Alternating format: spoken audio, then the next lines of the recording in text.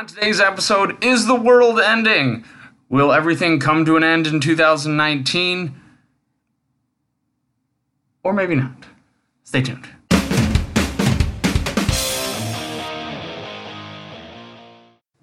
Hello, everybody. Welcome to the Homes Real Estate Podcast. I'm Peter Toring. And I'm Chris Van Bell. And we're talking doom and gloom in 2019. 6 months ago, it just seems like we were praying for more listings and alleviated buying pressure, and it's here. And now every realtor on the face of the earth and every buyer, it seems like, has lost their minds. Oh, it's just a typical. Everybody jumps ahead of whatever they think is going to happen or what's actually happening. But I mean, in this business, it's just best to roll with the punches, you know. Yeah, well, and I think too. So we've looked at every stat. The inventory, yes, the days on market has gone up a little bit, but it's not gone up a little bit. It's gone to 40-something days. We're basically in the same market that we were in late 2016. Yeah, little bit. Yeah, we were in a leaning seller in the low end, leaning buyer in the high end. Yeah, and that's still where we are. Yeah, it's a dual market, and it still is. We're still seeing, I sold a listing in one day the other day. We're still seeing some that are sitting on the market forever. Well, it depends too. Like, still look at your higher end homes. Their average on those, it goes way, way, way up. Right. The 400, 500. But it was like that in 2015 too, though. I mean, this is nothing new. The world hasn't ended. No, and it's not going to. But people like to use that whole shock factor to try to use it as a marketing tool, which it's not. We're here to be experts. We're not here to instill fear or create some BS so people buy more homes. Right. And the other thing too is if you're considering buying in 2019, a lot of this fear might keep people from buying when really it's like one of the best times to buy that we've had. And interest rates are still pretty low, and with that kind of pressure decreasing from where we were with 6 months ago with all the insane way over asking, no appraisal, no inspection stuff, we're not seeing a lot of that anymore. No, and the lenders are coming across like really cool stuff now, and there's different loan products coming out every day. I'm learning more and more what Mishta's doing. They're getting more and more products. Yeah, the 15 grand through Mishta, guys, right now that you can get. 15 grand that if you stay in the house for 5 years? Yeah, and if not, there's still the 7,500 if that doesn't work. And I just found out yesterday there's a conventional product where they drop your interest rate by almost a half a point. That's actually pretty sweet. That's silly. So the one thing is this is some of the stuff that's making people wonder if we're heading towards 08 again, though. Is some of these crazy loan products. What do you think? Is it? Because I was struggling with this for a while. What do you think? Look, there's an opportunity for people to make money on a whole bunch of different ways. Mm-hmm. And when the investors of the loan market find that there's different ways and different products and different needs, they come out with them because there's money to be made. Of course, you have Fannie and Freddie that basically, they're the big dogs that control everything. But, there's a lot of really cool stuff going on, and I just don't think it's going to really do anything bad to the market. The subprime stuff that got us in trouble, the interest only, it's still out there. Just people are smarter about it. They're more educated. I think that's the key. I think that when we look too much at, we have these loan products and this is going on, zero down. Yes, but number one, I think we do have a problem in student loans. I think that could be an issue, but I think we've got a culture shift. So people that are my age and your age, we saw during the crash. I kind of almost not grew up during the crash, but I had graduated high school at that time before it started, and we saw what happened to our parents. They had bought these gigantic 4,000 square foot houses. They were way overreaching on what they could afford, and the minute that their income dropped, the world went to hell. Well, that was one of the big factors in the crash. People were getting loans. They wanted a $400,000 house, could only afford a $300,000 house. Thought they had a way by doing this interest only. But I'm going to tell you a really big secret right now. If you can't afford a $400,000 house, you can't afford the $400,000 house. There's no ifs, ands, or buts or ways around it. And that's one of the things that we're not seeing is I'm not seeing people come to me and saying, hey, I need this, gigantic. Some people are, but even the people that are buying the $400,000 houses, the vast majority of the time they're approved for $600,000. Yeah, and that's awesome. You and I think a lot on working with our buyers and things of that nature. I feel a whole lot better no matter what we do if I get that buyer into something that, is $50,000 less, $25,000 less than what they were originally planning on spending. Mhm. That makes me feel better because a lot of these clients, they do become our friends. They are people we talk to every day, and I don't ever want to hear, yeah, I got in over my head on this house. I'm house poor. I'm broke. I'm making it by, but I mean that house payment's killing me. That's an awesome point, especially with the fact that I still talk to almost every one of my clients that I've ever had, except for the ones that are out of state. I don't keep in touch with as much. But almost every client that I have that still lives here, I at least keep in touch with them, and I never want to hear that. I don't, and I think that puts the onus on us when we know that we're still going to talk to our clients in 5 years. We don't want to put them in a bad situation. Any bad situation, Right. even if there's questionable things going on with, say, a foundation of a house, but somebody's madly in love with it and they want to get it.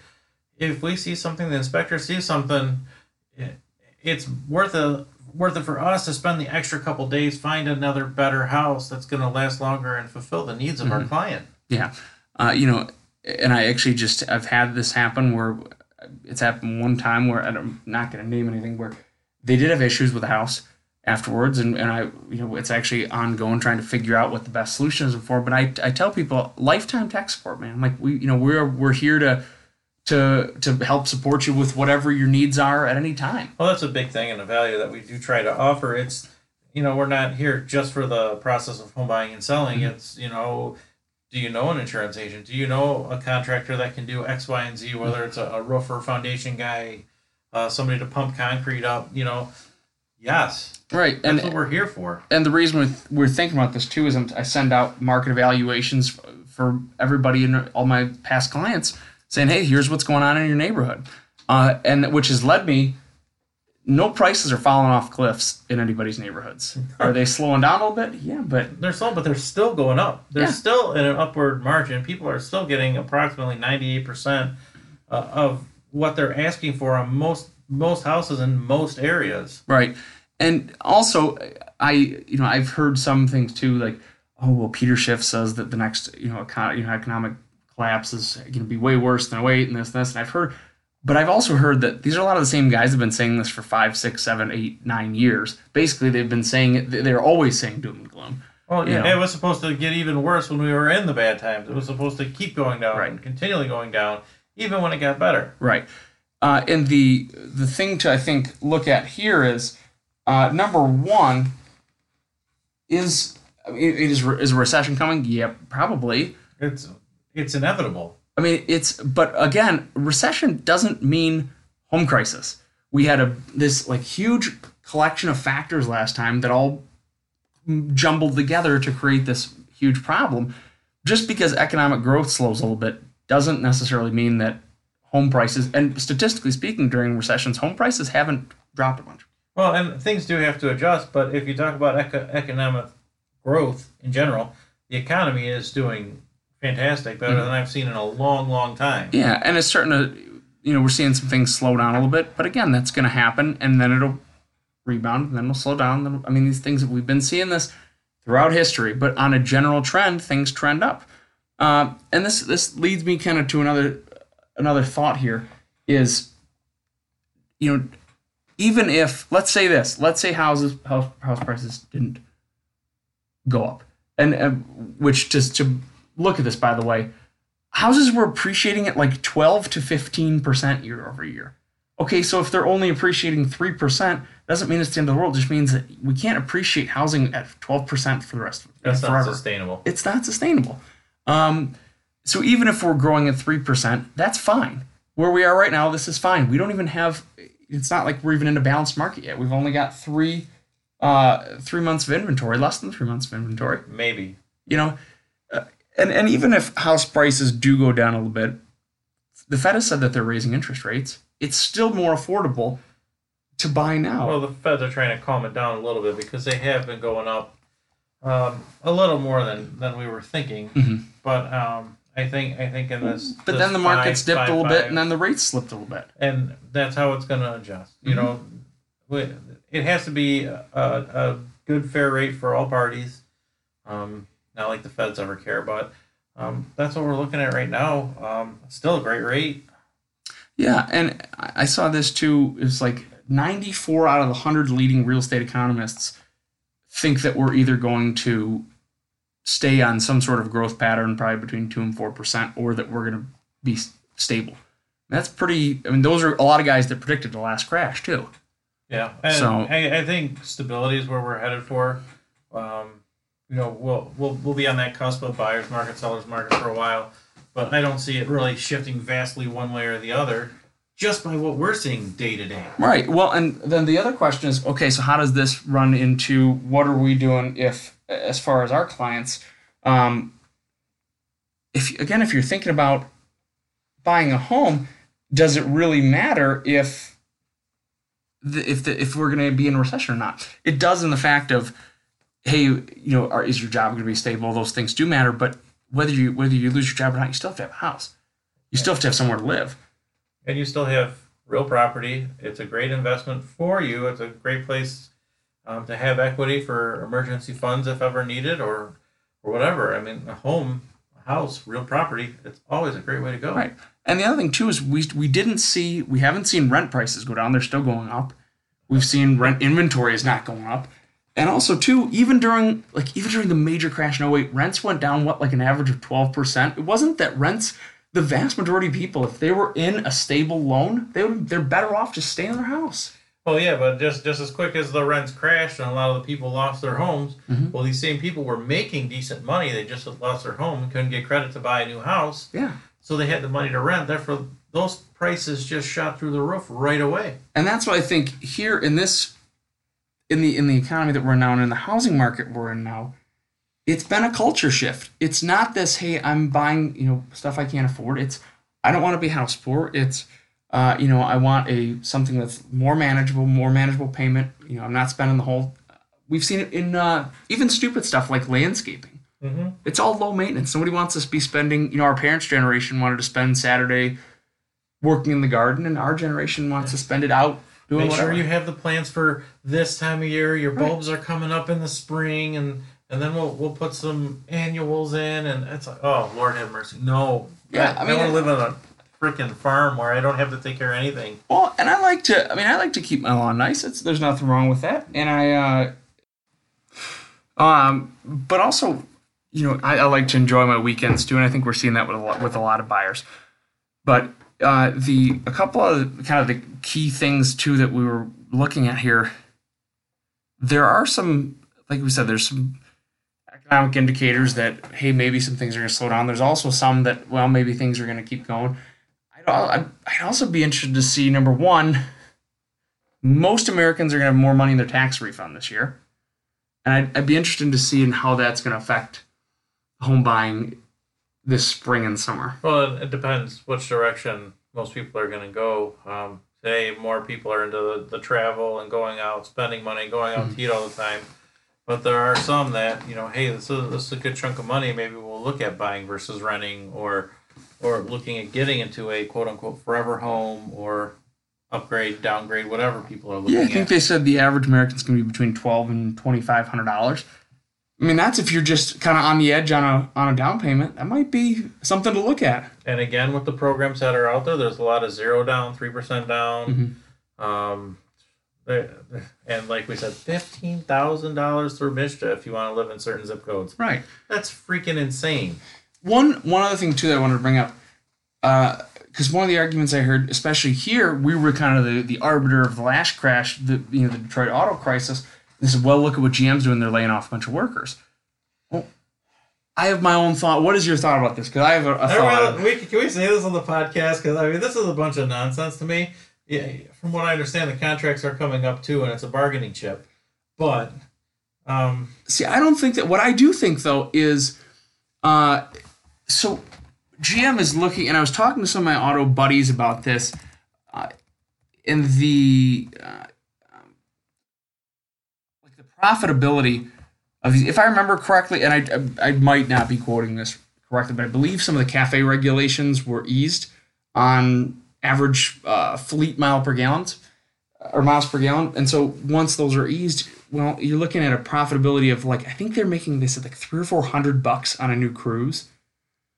They're making on average between 8 and 12,000 profit on a pickup. Well, yeah. You see, so this is, and not to mention too that every automaker is doing this, and Ford did it last year before any talk of any economic slowdown. They eliminated their entire sedan lineup. Well, yeah, and everybody's in business to make money. Right. Very, very true. And I'm sure there's something going to happen with those plants to make them do what they're supposed to do. Ford's putting a new plant over here instead of putting it in Mexico. Right. I don't know. I just feel like GM's playing games. I don't have anything to validate it or anything to justify it. We're completely spitballing. My personal thought is they're going to announce at the last winter auto show maybe some new SUV models. I know that they're introducing a new Cadillac SUV, and that those are going to be made here, and that they're going to transition plants that were making, sedans into making new SUVs. Well, nobody wants these little tiny plug-in-the-wall cars. I mean, there is a group of people that love to buy these. I don't know. Smart let's cars, separate that cars, though. I think that let's separate between the small cars and electric cars. I think there are going to be people that want to go electric, and I think that's another thing that they might come out and say we're retooling for electric. No, it's not the same as the way people want to buy the big SUVs, the bigger trucks. People look here, and those things are so efficient on everything now. They're not even trucks of the days of old. People are buying Teslas because they're cool and because they're cool cars, not because they're electric. Tesla. Right, it's because they're cool, not because they're electric. Tesla could be not electric, and people would still buy them because they're a sweet car. Right. And allegedly that one of their new ones could pull a house, and I want to see, whatever this vehicle can do, that it's got that much power. But all of this, as far as how does it tie into the housing market, what I don't think we're going to see is, I don't think that we're going to see these jobs go away. I think that we're going to see these jobs be recycled into other jobs. I think they'll shift, but that's my opinion. And exactly. But, it's not a good news story to say, hey, these people are going to shift. The news story is, oh my gosh, all these people are going to lose their jobs. These plants are closing. They don't want to stay here. There's your news story. But sensationalism wins headlines. And it's the same thing here. I just saw, it was, I forget what, it's Detroit News or something, signs of economic crash abound. And when you looked in there, it was, unemployment is at this and this. And I'm like, wait a minute, we're technically under full employment numbers. We're at 3.5% unemployment. Full employment is 4%. We're over full employment. Yeah, well, we're at a point where there's more jobs than people that want to take them. Right. Which is absolutely ridiculous. I don't know why you would want to take a job if one's offered to you, but that's another story for another day. Yeah, so I don't know that just because, yes, the stock market has been down in the last couple months, and yes, it's eliminated 2018's growth, but also it had grown a lot in 2017. It was ridiculous. We had 4% GDP for a couple of quarters. So I think the key, too, here is just because we're now going at 60 miles an hour, part of it is because we were going at 120. And just because now we've slowed down to 60 doesn't mean that that's not a good speed for us, and it doesn't mean that we're going to have to hit the brakes and go down to zero. No, I don't see that happening anytime soon. So I think that if you are, I know we've gone kind of off topic on this podcast. We never do that, Peter. But it is all relevant to those of us who live here in the Metro Detroit area. At least I think this is something that I have probably spent 30 hours in the past 2 weeks thinking about. This is what keeps me up at night. We hear it all the time, no matter where we go, no matter who we talk to. Oh, do you think the economy's going to slow down? Do you think housing market's going to shift? Is it going to slow down? Is this, is that, is that? I don't have a crystal ball. You don't either. And here's the thing, too. We pride ourselves on being, and the reason that we spent so much time thinking about this, and you might say, well, what does this have to do with, what does GDP have to do with buying houses, and what do the economic factors in the stock market have to do with buying houses? Why aren't you more focused on selling houses? These things we pride ourselves on being local market experts, and all these things affect the market. We want to know when you come to us and say, hey, how's the market? I want to be able to tell you, no, I don't think that things are, that the world's going to end, and here's why. Here's all the stats, and I've actually looked through, there are like 7 or 8 metrics that all show, even in recessions, that the housing market is not necessarily affected. We were affected. There's always a reason for somebody to buy or sell a house. There's always going to be somebody dying, having babies, getting married, getting divorced. There's always a reason for somebody to need to buy or sell. And even if house prices go down a little bit, number one, it's good for first-time home buyers. And if you sell for a little bit less, you're going to be buying for a little bit less. When you're selling and buying, these things, they tend to balance each other out. So I'm not real worried about that. But yeah, all these metrics that show, yeah, listen, we tend to view recession and housing crisis together. We had to just happen to have them at the same time in 08. I don't see that's going on right now. Now, might have a student loan bubble? Maybe. That's happen. a whole different topic. You and I would probably go back and forth on that for an hour and a half. Right, but is it going to affect housing? I don't think so. Because there's more programs coming out that are student loan debt friendly. Mm-hmm. There are formulas in place for if you have student loans and you're paying them and able to, where you can still get a house and have student loans. Now, if you have $500,000 in student loan debt from your master's in underwater basket weaving that's never going to pay that back, there might be a problem. But honestly, I have not seen, the vast majority of what I've seen with student loans is a lot of people have a lot of student loans, but they're working, they're in productive careers. And that's, again, where we go back to, if you look at the last podcast on home ownership and retirement, having that home, that stability, that, not the volatility of renting. Is your rent going to go up? Do I have to move? That costs money. It puts you on a track. I think even for someone with student loans, I still think it's a better option. And I think it allows you to, that stability is going to allow you to pay down those student loans. So if our whole basis of this is our whole conclusion is, if you're thinking about buying or selling your house in 2019, I would not be, we've been sailing very, very, very calm seas if you're a seller for the last 2 years. But it's been rough being a buyer, and we forget that. We forget that this was almost a crisis for a lot of people who desperately wanted to buy a home who couldn't buy one. Well, you were putting people in, not us personally, but they were put in a really tough position. Mm-hmm. Every house they saw, if you like it, you had to offer right away, as often multiple offers. You're offering over. I think we said either in this podcast or another one, getting rid of inspections, appraisal guarantees, all this other nonsense that's like the checks and balances of our business.